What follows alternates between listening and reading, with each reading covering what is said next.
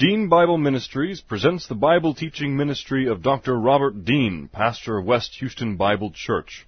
These and other Bible lessons are available from www.deanbible.org. Now let's listen to our lesson from God's Word, the Bible. How shall a young man cleanse his way? By taking heed thereto according to thy word. Thy word have I hid in my heart, that I might not sin against thee. Thy word is a lamp unto my feet, and a light unto my path. Jesus prayed to the Father, sanctify them in truth. Thy word is truth. For the grass withers and the flower fades, but the word of our God shall stand forever. Before we get started, we need to make sure that we're in fellowship, have a little prayer, get everybody out of the kitchen. My gosh. This place tripled in attendance just by getting everybody out of the kitchen. There's got to be something about that somewhere in Second Hesitations or Third Paul or somewhere like that. Okay, well, we'll have a few moments of silent prayer, then I'll open in prayer. Let's pray.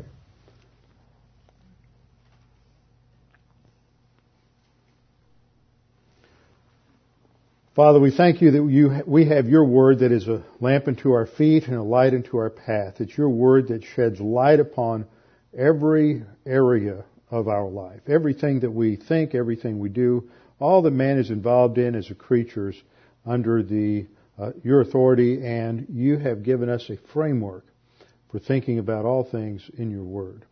Father, it takes courage to be able to supplant the human viewpoint of our own soul, that's the comfort zone of our sin nature, with the truth of your word. And we pray that as we study these things tonight, that you'll help us to honestly face the things that are going on in our own lives and our own souls under the scrutiny of God the Holy Spirit, and to put these things into application. We pray this in Christ's name. Amen. There is a handout. Now, I don't want everybody running out there now. There'll be plenty later on. We had 100 run off, and that's a couple more than are here. Randy Price, Dr. Randall Price, sent me this 6-page to 5-page handout that he put together on the Jesus Family Tomb fact sheet. So for those of you who want to get good hardcore data on the related to this special that James Cameron and Simcha Jacobovici put out on the Discovery Channel the other night, this will give you a lot of good information. It's very helpful. I went through this yesterday, and there's a lot of helpful information in here. One of the things I thought was interesting was that I'm making such a big deal about the fact that there's somebody named Jesus on the ossuary.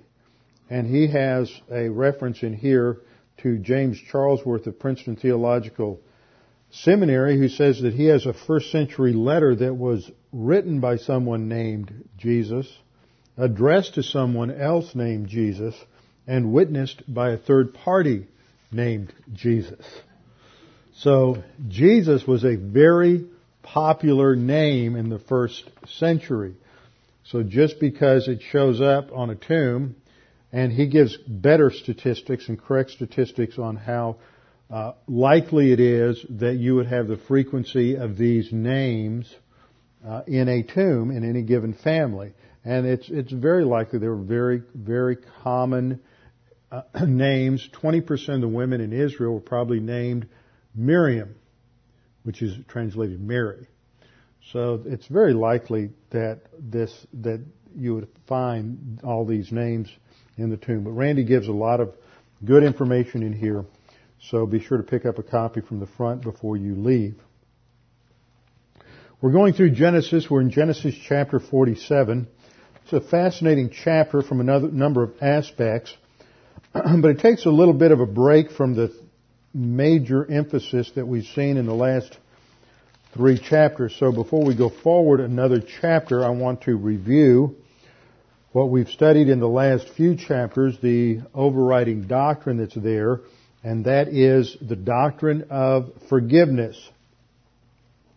so important to understand this doctrine because it is consistently one of the most difficult things for human beings to do, and that is to forgive and forget the harm, the difficulties, the insults, the hurts, the pain that other people bring into our lives.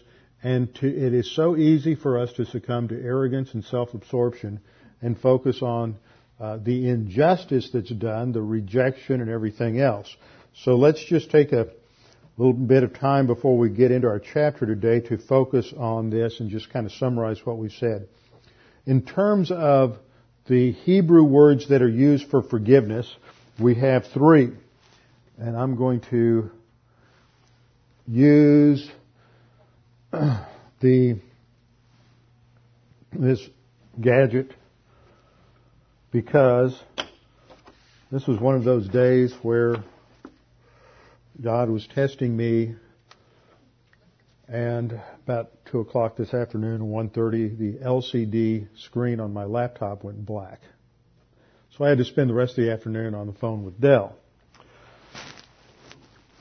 And I knew God was being gracious to me because the person who answered the phone at the helpline was an American who spoke American English as a first language. And after that, I was just happy. We just sailed right through that test. Okay, the first Hebrew word that we're looking at here is this word, nasa. N-A-S-A.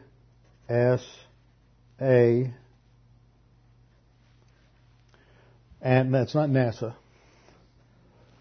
That's nasa. And it basically has the idea of lift up or carry.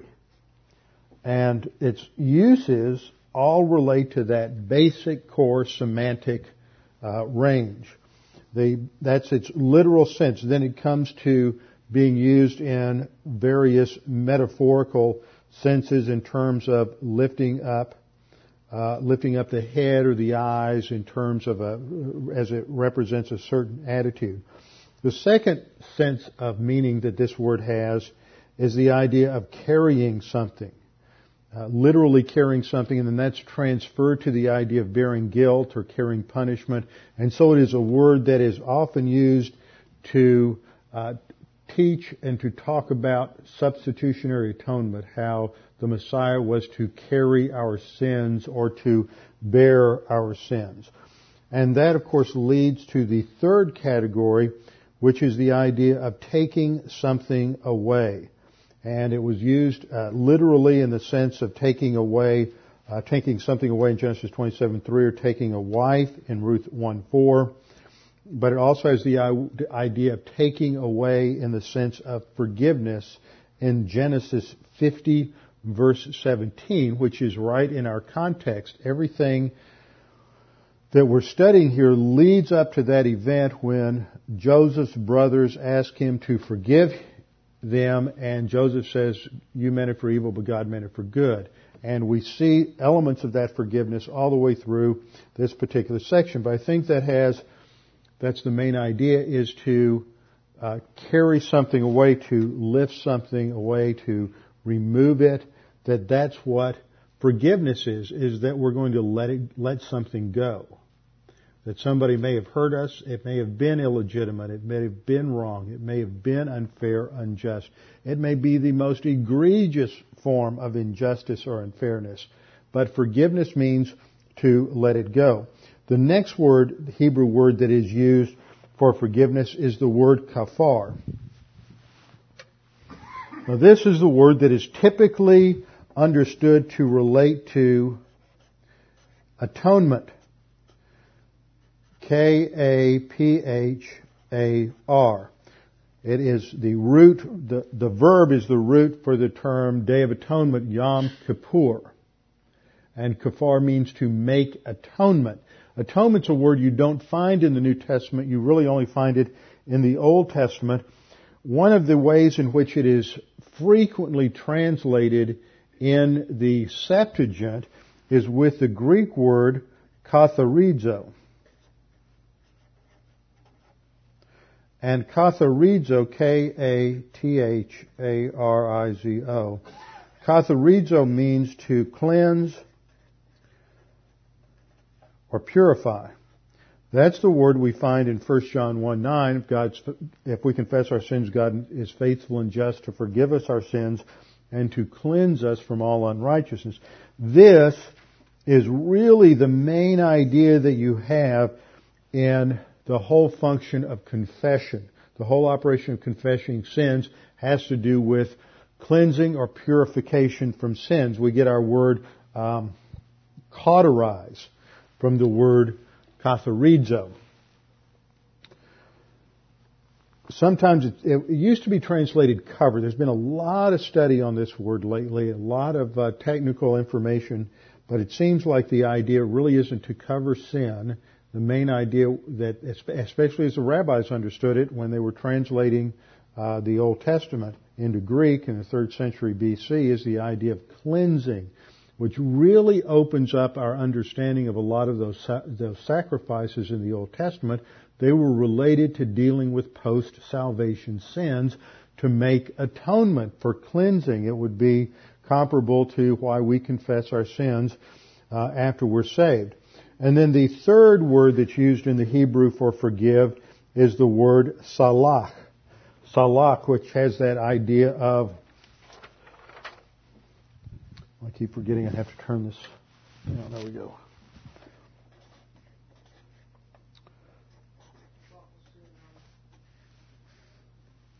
Here we go. Salach. And salach has the idea of forgiving, pardoning, spare, and it is used a number of times in the Old Testament to relate to God pardoning or releasing someone. It is used almost exclusively with God as the subject. God's work of forgiving or releasing somebody from a debt. That's another element that's in the idea of forgiveness. Aphiemi, as we get into the New Testament word, is releasing somebody from a debt, freeing them from a debt. Once again, that idea of letting something go. So that's our Greek word, which is a word we find in 1 John 1:9. Aphiemi, A-P-H-I-E-M-I. Aphiemi. Now, what does that mean? What's our conclusion? It means that when we're the object of any kind of offense, we need to learn to step around it, to let it go. Now, that's easy in some cases. It's much more difficult in other cases. We have to learn to let it go. Now, we have to remember that only God can forgive sin. When David prayed to God for forgiveness in Psalm 51 after the adultery with Bathsheba, the conspiracy to kill Uriah, he said, Father, against thee and thee only have I sinned. Well, what about Bathsheba? What about Uriah? Didn't he sin against them? No, sin by definition is a violation of God's character and God's law. Therefore, the only person that we can ever sin against is God, because it's His law, His standard, His character that we violate whenever we sin. Now, when we commit sin, infractions of God's standards, that always has a collateral damage in the human realm. There's always collateral damage with people we know, people we associate with, and therefore it is necessary to go to them and also to seek forgiveness in those areas where we have offended them, where we have done things that hurt them.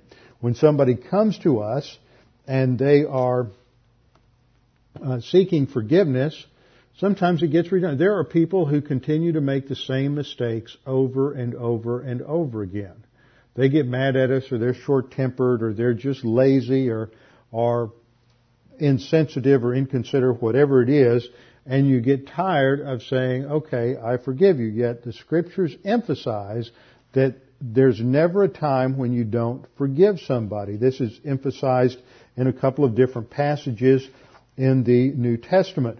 In Matthew chapter 18, for one, that is where Peter is asking the Lord how many times do I forgive someone who sins against me? And Jesus says 70 times 7 in Matthew 18:27, 32 and 35. That is the emphasis. You don't stop. And we have a couple of examples in Scripture to teach us about forgiveness. And the first example that we have in the Scripture is that of Joseph. Because with Joseph we see how he was maltreated by his brothers, how they sought to kill him. They hated him. They wouldn't even speak to him. There's just all kinds of things that are going on within the family dynamic as they express their hostility, their anger, their resentment, their jealousy of Joseph. And then they conspire against him and they're going to kill him. And then they decide, let's not kill him. Let's just make a buck off of him and let's sell him into slavery. Now, Joseph went through a lot of personal suffering and indignities as a result of that. But as he works through it, applying doctrine and understanding grace, he gets to that point where he can let it go. And he achieves a divine viewpoint framework that even though people may have wrong motives and they may hate us and despise us, God is still in control. Romans 8:28, and we know that all things work together for good. So he's able to conclude, which is a principle that we can arrive at much quicker now because we have Joseph as an example, that even though people have wrong motives, sinful motives, arrogant motives, they hate us and they maltreat us, they meant it for evil, but God means it for good. There is a purpose in that. Then we come to specific teaching related to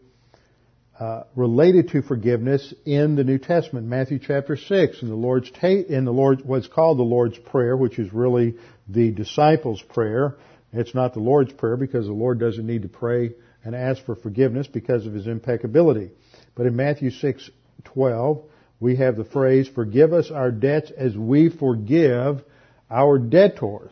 So it points out that there is not only the believers to go to God for the forgiveness of sins, but just as we go to God for forgiveness, we need to also forgive others. And that is restated 2 verses later in a specific statement by the Lord as He's questioned about that by His disciples.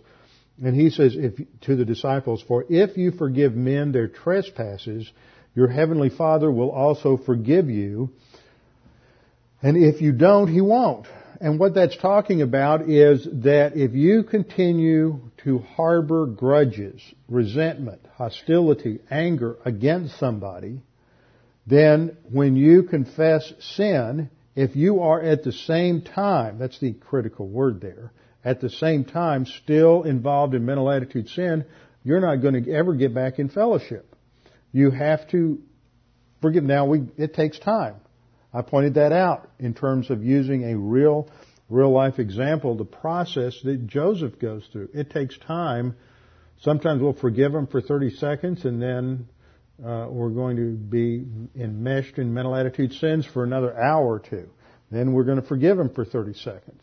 And when we confess other sins, during that time when we confess that sin, then we're back in fellowship. But sometimes we're reminded of that circumstance, we get angry and resentful and our feelings hurt all over again. And we can bounce in and out of fellowship over it. But the process is that we have to learn to grow through that particular situation.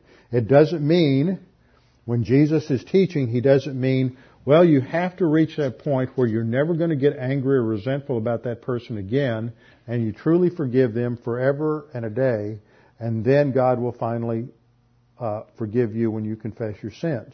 Well, how in the world are you ever going to grow spiritually enough to truly, genuinely forgive somebody if you're not able to do it in the power of God the Holy Spirit? So obviously, the text can't mean that until you apply your own works and pull yourself up by your spiritual bootstraps and solve the sin problem on your own apart from the Holy Spirit, then God will finally forgive you. That's just ridiculous. We have to apply. That's where the analogy of Scripture comes into play. But our Old Testament example on forgiveness is Joseph. The New Testament example is Christ on the cross. When Jesus Christ is on the cross, where He has been tortured by the Roman soldiers, where he has been beaten, where he has been whipped, where the skin has literally just been stripped off his back by the flagellum that the Romans used. And as he's gone through all of this pain and abuse and ridicule, he's able to look at those men and pray, Father, forgive them because they don't know what they're doing. Now those are the two core models in Scripture for what forgiveness is all about. Forgiveness doesn't mean that they're not going to do it again or that I'm not going to put myself in a position of vulnerability again. Now, let's look at those two examples from that vantage point. When Jesus is on the cross, He has made Himself vulnerable to the abuse of the Roman soldiers because He understands that God's plan and purpose for His life is of such a magnitude that He is to put Himself in that position and go to the cross and be abused. You think of the Apostle Paul in a similar example, as Paul, as a missionary, is going to all of these various cities. He's going to Lystra and Iconium and Derbe on his first missionary journey. Later on, he's going to Ephesus. He goes over to Greece. He goes to Philippi. He goes to Berea. He goes to Thessaloniki. He goes to all these different places. And what happens? Well, in 2 Corinthians chapter 12, he gives this grocery list of how many times he was beaten, how many times he was thrown in jail, how many times he was abused, how many times he was left for dead, how many times he's thrown in jail, how many times he's shipwrecked. Now, if you apply human viewpoint rationale, which is based on an understanding of our own self-importance, that we shouldn't be treated poorly, we shouldn't be treated in an inappropriate manner, then you're going to last 5 seconds in terms of Christian ministry and in terms of Christian service. Because as soon as you go into any kind of mode where you're going to serve the Lord, the whole cosmic system and the angelic conflict is just going to paint a target on your rear end, and everything is going to come after you. And you don't deserve it. So we say, well, I don't deserve this. We've just slipped right over into arrogance. And Paul never does that. He recognizes that as long as we're there to serve the Lord, there's that higher goal, that higher purpose that mitigates all other circumstances, and that's what the Lord does.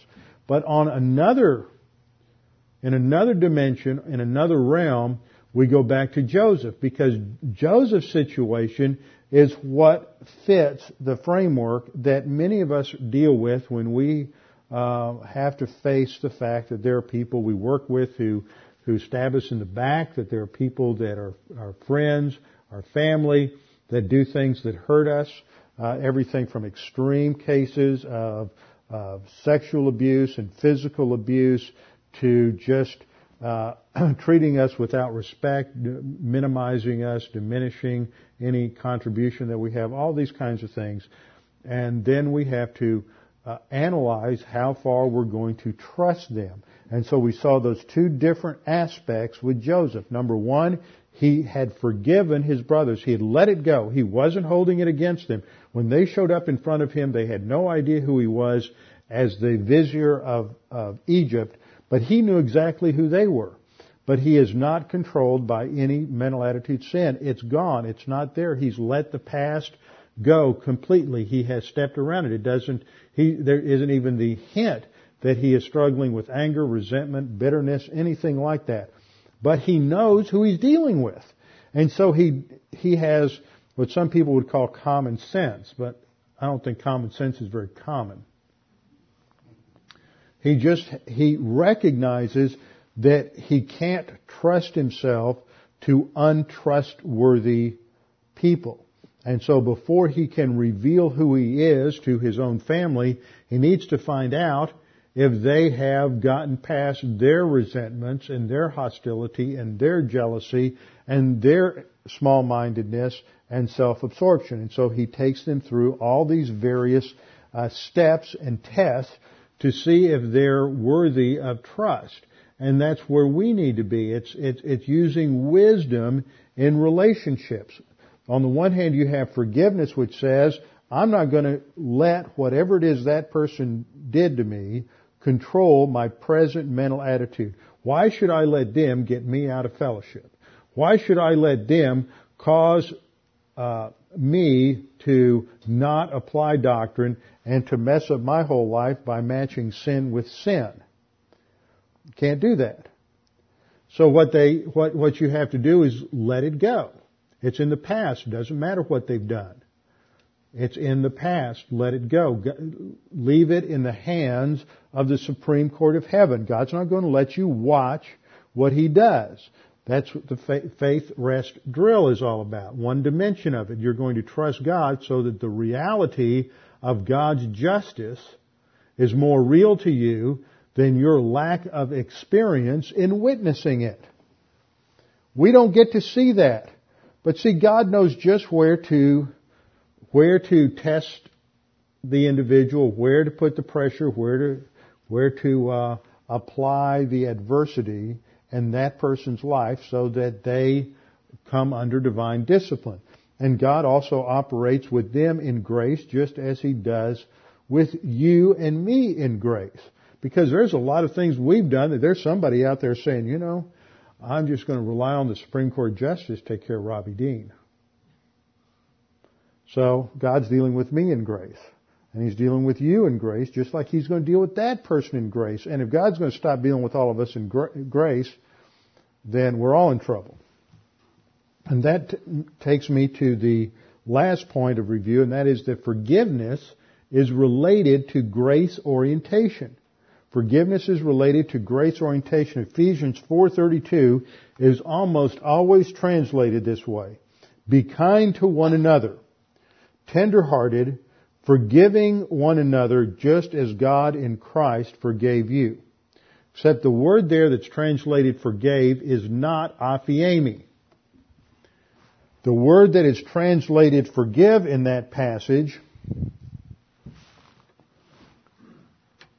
is the verb charizomai.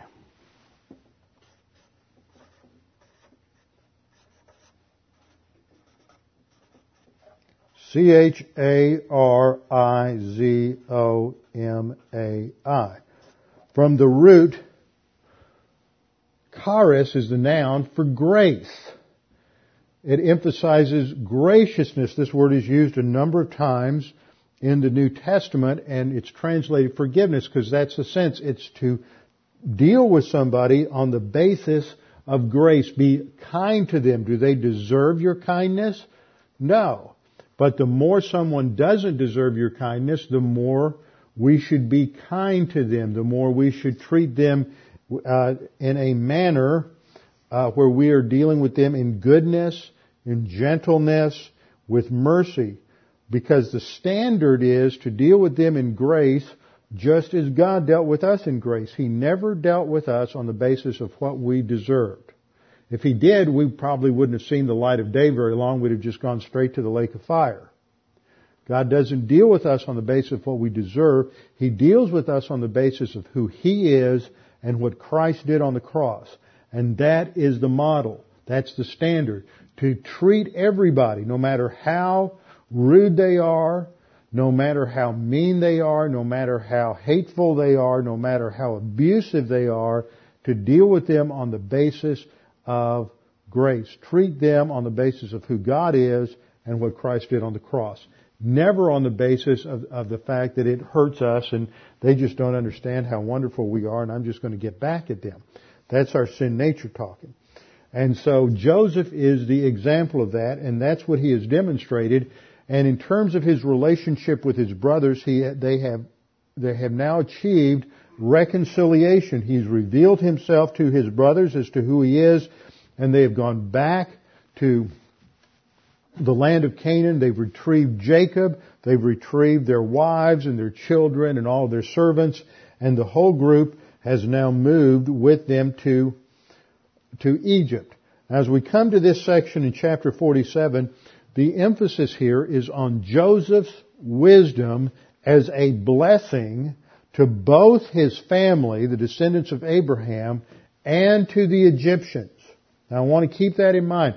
If we interpret Genesis correctly, because there's some things that go on in this chapter that make it look as if Joseph is cruel or if Joseph is making some decisions that are just kind of off-center in terms of how we might understand the role of government.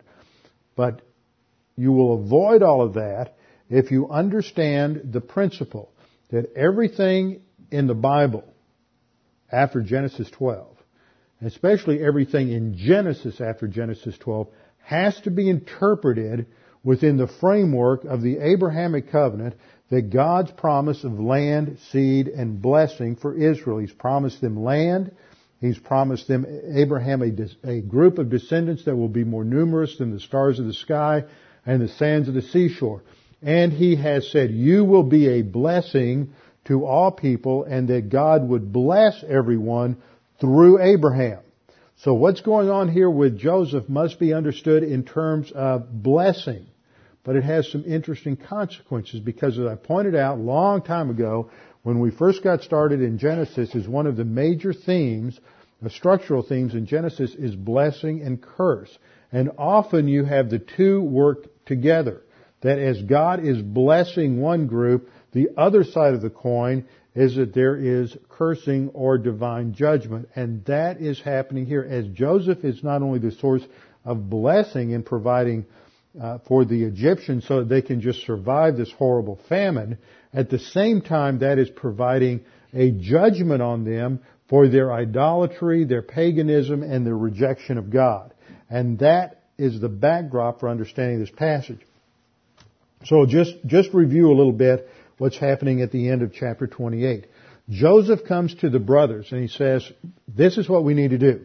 We're going to have an interview with Pharaoh, but we need to position ourselves so that we are in an area of good real estate where we as shepherds and men who are involved in raising cattle, and they were all involved in husbandry of some sort, that we need the best real estate. And the best real estate for that, especially at this time of the famine, is going to be up in the delta area of the Nile. This is where the land of Goshen was located. And because of the flooding of the Nile, this is extremely fertile land.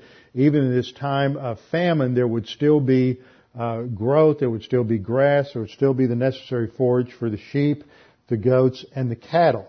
And so Joseph wants to position them in the very best location and the best real estate for what they're going to do. There's a lot of wisdom there. Now, how are we going to approach the Pharaoh in such a way that he will give us this land? And so he is not being manipulative here. He is being wise in how do we present this in such a way so that the Pharaoh will do that which is best. And so he begins to instruct them in verse 31. He said, I will go up and tell Pharaoh, say to him, my brothers and those of my father's house who are in the land of Canaan have come to me, and the men are shepherds. For their occupation has been to feed livestock. They have brought their flocks, their herds, and all that they have. So it shall be. Once I tell them this is what Pharaoh will do. So he will ask you, what is your occupation? So I will tell him that you are shepherds. See, the subtext here is that Egyptians hated shepherds. Egyptians were extremely fastidious. They were very clean. They'd shave their heads. They bathed. Shepherds are dirty. They're out in the fields. They smell like the cows and the sheep and everything else. And the Egyptians just didn't want to be around shepherds. So there's a method to this, because Joseph also knows that it will segregate the family of Jacob from intermingling with the Egyptians. So he's going to tell the Pharaoh they're shepherds, and then when Pharaoh asks you, what's your occupation, emphasize the fact that your occupation has been with livestock from youth even till now, that you may dwell in the land of Goshen, for every shepherd is an abomination to the Egyptians. Now, they're not lying about this. This is what they do. He just wants to make sure that they say it right and put the emphasis in the right spot. It's just a matter of wisdom. So in chapter 47 then, in the first 12 verses, we see Joseph's wisdom in handling the situation with Pharaoh. We're told in verse 1, then Joseph went and told Pharaoh, said, my father, my brothers, their flocks and their herds, and all that they possess have come from the land of Canaan, and they're in the land of Goshen. And he took 5 men from among his brothers, presented them to Pharaoh, and Pharaoh said to his brothers, see, this is exactly what he told them to do. He goes, he tells Pharaoh who they are, where they've come from. He takes 5 of his brothers, and Pharaoh asks, what's your occupation? They say, your servants are shepherds, we and our fathers. This is what we've done generationally. Don't think you're going to say, okay, well, let's try to find something else for you to do. This is who we are. They're emphasizing that. And so Pharaoh spoke to Joseph and said, your father and your brothers have come to you. The land of Egypt is before you. Have your father and brothers dwell in the best of the land. So to put them in Goshen. So Joseph has presented the circumstance in such a way that they get the best land. They're given the best land from Pharaoh. And Pharaoh's assuming. So see, this is the problem with making assumptions. You know the old saying, assume, A-S-S-U-M-E. Don't make an ass out of you and me. Well, he's made an assumption here. And the assumption is that the other 11 brothers are just as wise and mature as Joseph. But he doesn't get disabused of that notion. Joseph uses that for their benefit. Because the Pharaoh says, if you know any competent men among them, then make them chief herdsmen over my livestock. So they're elevated. He opens the door for Joseph to elevate his brothers to key positions in the administration. We're going to put them in as the Undersecretary of Agriculture in relation to sheep, and Undersecretary of Agriculture in relation to cattle, and Under Shepherd of Agriculture in relation to goats. Okay, so that's how he's setting it all up. So Joseph then brings in his father Jacob. Interesting situation is Jacob, the elderly patriarch. He's 130 years old at this time. And he's going to sit down across from Pharaoh. The most powerful man in all of the ancient world was the Pharaoh of Egypt. He was the personification of the state. He was considered Egypt. Nobody else really mattered, and his power is only going to get greater as a result of what happens in this chapter. And so here you have Jacob, the patriarch of Israel, the one who has wrestled with God, sitting down across from the Pharaoh. And the Pharaoh asks him how old he is. He says he's 130 years of age. And then in verse 10, Jacob blessed Pharaoh. He prayed to God a commendation to commend Pharaoh. The blessing doesn't mean he blessed him, he waved his hand in the air and say, bless you, my child. It's the idea of offering a prayer of commendation to God, that God would indeed prosper the person for whom he was praying. So we're told at the beginning, in verse 7, that when he brought his father in, that Jacob blessed Pharaoh. And then after they have this conversation, in verse 10, Jacob blesses Pharaoh again as he leaves. So he brings a spiritual emphasis to his meeting with Pharaoh, which indicates that Jacob assumes a leadership role in how the conversation's going. He takes the initiative to pray for the Pharaoh, both as he comes in and as he leaves. It's probably just a very short prayer. So then in verse 11 and 12 we see the wisdom of Joseph as he gets the family situated in the area of Goshen. Verse 11 we read, Joseph situated his father and his brothers and gave them a possession in the land of Egypt, in the best of the land of Ramses, which is an anachronism. It wasn't called that until sometime later, as Pharaoh had commanded. Now what's happened here is that Joseph establishes the family and they possess land. They own land. They are landowners. They are going to have wealth and begin to accumulate wealth because God is blessing them through Joseph's wise leadership. Now God is also blessing Egypt because of Joseph's wise leadership. At the very beginning, Joseph was given the ability to interpret those 2 dreams by the Pharaoh, that there would be 7 years of plenty and then 7 lean years. And Joseph put together a wise plan in order to handle the future events. And the principle there is that it is not only good, but it is wise for the believers to plan in terms of future necessities and future emergencies by laying aside money in savings accounts to prepare for the future, to prepare for times when you may be unemployed, to prepare for times when you may be ill, to prepare for times of retirement later on when you're older in life. That this is wisdom, and that is what they have done, because having the financial means at your disposal is a way of having a level of independence and autonomy. If you don't have money and you have to work when you're 75 years of age, you do not have a whole lot of freedom. You're not going to be able to, usually not able to make a tremendous amount of money in a lot of cases. And there's so many cases that I've seen over the years of people who, for one reason or another, either never accumulated any wealth when they were younger, never saved, or it got lost somehow through foolish decisions on their part or just things that happen.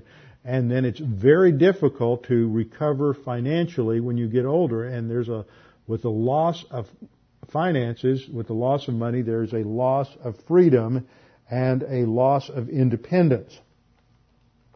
So this is very important. Now, this is exactly what's going to happen in this chapter, because the Egyptians are going to lose everything, including their finances, including all their money, and they're going to lose their freedom and all their liberty and all their possessions, because God is judging them because of their idolatry, because of their failure to follow the gospel as it was made available in the Old Testament, and because they're worshiping Pharaoh. God often in His discipline gives people more of what they think they want as a replacement to God. And they've already deified the Pharaoh. They've got this whole Egyptian pantheon thing going for them, and they want that's the direction they're headed. So God is going to say, okay, I'm just going to give you more of that as your discipline, and I'm going to make Pharaoh even more powerful. And as part of the discipline on their nation, they're going to come into complete servitude to Pharaoh, a servitude that is going to go on for hundreds of years because of their idolatry. Now, Joseph isn't the one who is administering this from that vantage point. Joseph is simply trying to keep them alive. But this is how God works through the historical circumstances, is that in order to keep them alive, they have to give up their freedom. They have to give up all their possessions. So we're coming to about the 6th year in that 7 years of famine. And the Egyptians come to Joseph because there's no bread in the land. The famine's been severe, verse 13, and Joseph has gathered up all the money that was found in the land of Egypt. They've paid for everything. That's what that means. He's not going out and gathering up all the money. The point is that as people are coming to the storehouse to buy grain, all the money is coming into the treasury of the Pharaoh. So the people are being left without any money. They have nothing left. They're completely impoverished. Joseph gathers up all the money found in the land of Egypt and the land of Canaan for the grain which they had bought, and Joseph brought the money into Pharaoh's house. The purpose here is not to make Joseph wealthy. He recognizes the principle, going back to the first divine institution of human responsibility, that the individual has to be responsible for his own welfare. Joseph is not going to start giving them a free lunch, a free dinner, or the free next year. He recognizes the principles of human government, that the government is responsible to maintain a sound economy. Joseph is operating on sound economic principles. He is not putting the government in debt. The government has stored up resources for the future, but the people have not saved. The people have not stored up savings for the future. So when the crisis comes, the government is in a good position because of Joseph's wisdom, but the people are in a position of weakness. And because they are operating on their arrogant, nearsighted view of life, when the crisis comes, they end up losing their freedom and becoming enslaved to the government. In verse 15 we read, so when the money failed, that's defined in context as when everybody runs out of money. Nobody has any money left. There's Their bank accounts are all empty. Their savings accounts are empty. All the CDs are cashed in. There's nothing left for them to use to buy grain. And so they came to Joseph and said, give us bread. Why should we die in your presence? The money's failed. And Joseph says, okay, we're going to go to the barter system. I'm not going to just open the storehouses and let you run in there and take all the grain you want. You still have livestock. You still have sheep, cattle, goats. We're going to trade the animals that you have for grain. And so they trade all of their animals for grain. So now the biggest animal husbander in Egypt is the Pharaoh. He owns all the cattle, all the sheep, all the goats. And people don't own anything anymore, but they have bread and they survive for another year. And that year ends. They survive because of Joseph's wisdom. They lose everything because of their foolishness and their failure to save. Then the year ends and they come to Joseph for the last year. This would be the 7th year. And say, we won't hide from my Lord that our money's gone. Obviously he knows that. My Lord also has all of our herds of livestock. There's nothing left in the sight of my Lord but our bodies and our lands. In other words, the human capital and the land. That's all that's left. So what are you going to do with this? And so Joseph says that he will buy all their land. So Pharaoh comes in and he purchases all the land so that the state now owns all of the land in Egypt. And the people don't own anything. They don't own any cattle. They don't own any livestock. They don't own any land. Pharaoh or the state owns everything. And so they have gone into a willing servitude, a debt servitude, like being indentured servants. They have done that willingly and they've given up their freedom because God in discipline brought this famine on Egypt, and the result is it will enslave the entire nation under a religious tyranny and a political tyranny, and that's the result of their negative volition. And there's also another shift that takes place. Just like whenever there are major crises in finances, there are numerous other changes that take place in society. We can think back to the Great Depression at the end of the 20s and the 30s and how that affected and increased the momentum of movement from the farms to the cities as people were looking for jobs and trying to survive. It affected many other institutions in American life. So in verse 20 we read, Joseph bought all the land of Egypt for Pharaoh. And at the end he said, verse 21, as for the people, he moved them into the cities, from one end of the borders of Egypt to the other end. So there's a massive migration from the farms to the cities. There's an increase in urban growth. The only exception was that related to the priests of the false religion of the Egyptians. And because they were already taken care of through a separate deal with Pharaoh, who provided the rations for the priests. So once the people had moved into the cities, Joseph said to them, verse 23, indeed, I've bought you and your land this day for Pharaoh. Now I'm going to give you seed, and we're going to lease the land back to you under a tenant farmer system. But he's very gracious in the way he does it. It looks like how horrible. Joseph just took away their freedom, took everything from them. But he does this in a manner designed to help them in order to help enable them to survive. The language that's used throughout this section emphasizes Joseph's care and concern for the people. And here he sends them back to sow the land, and he says in verse 24, it shall come to pass in the harvest that you will give 1/5 to Pharaoh, 20%. The standard operating procedure of tenant farming in the ancient world was 30 to 50%. In some cases, as much as 80% went to the government, and the tenant farmer only kept 20%. So in this particular case, Joseph is being extremely gracious to the people. They will farm the land, and they will only give 20% to the government and keep the other 80%. In fact, I was talking with a friend of mine today who owns some land over in South Louisiana, and she told me that she leases this out to tenant farmers, and she gets 20%, and they keep 80%. So this is pretty standard even for America, that the landowner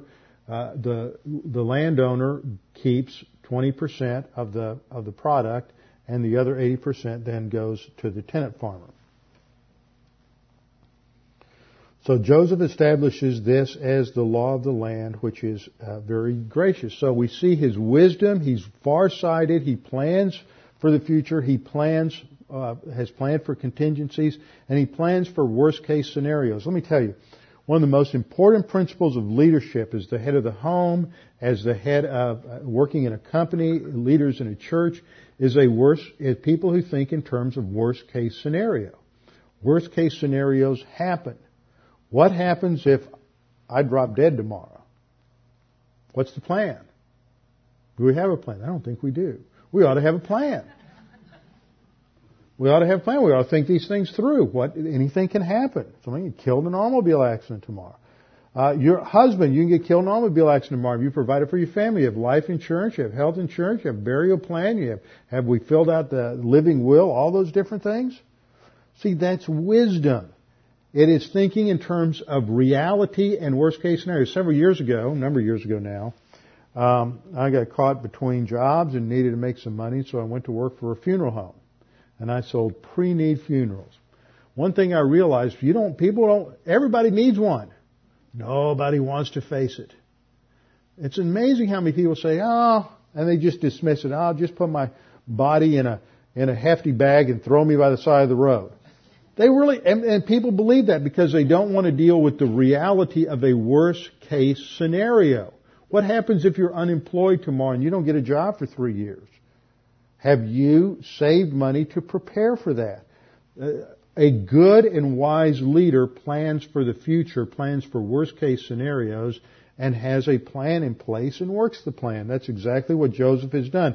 As a result, he's utilized excellent principles of management and government and economics, and the result is that the government comes out very sound in Egypt. But the people have not. They have failed at the level of individual responsibility, and the result is that they become enslaved to the government, and they lose their freedom, they lose their property, and they lose everything because they didn't prepare for future disasters. Now we come to the last section in verses 27 to 31, which is where Israel makes Joseph swear to return his body to the land of his fathers. And this is where the writer begins to use foreshadowing in order to prepare us for what will happen eventually when we get into the events in the book of Exodus.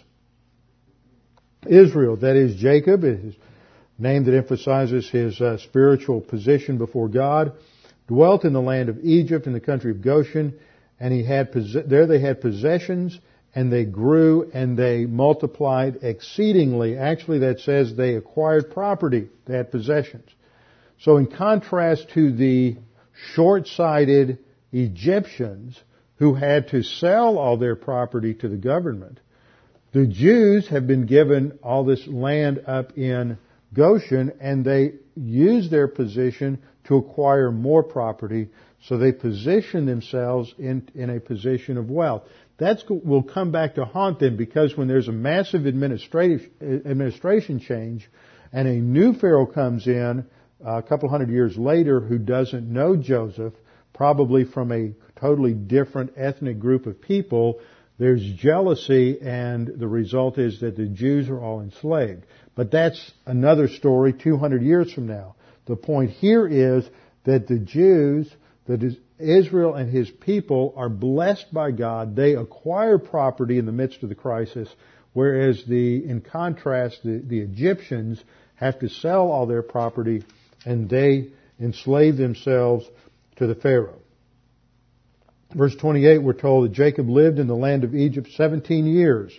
So he comes to Egypt when Joseph is approximately 40, and he lives until the time that Joseph is 57. So for 17 years. That's the same amount of time Joseph lived in his father's house back in chapter 37. When Joseph was 17, he left. So there's 17 years with his father at the beginning and 17 years with his father at the end.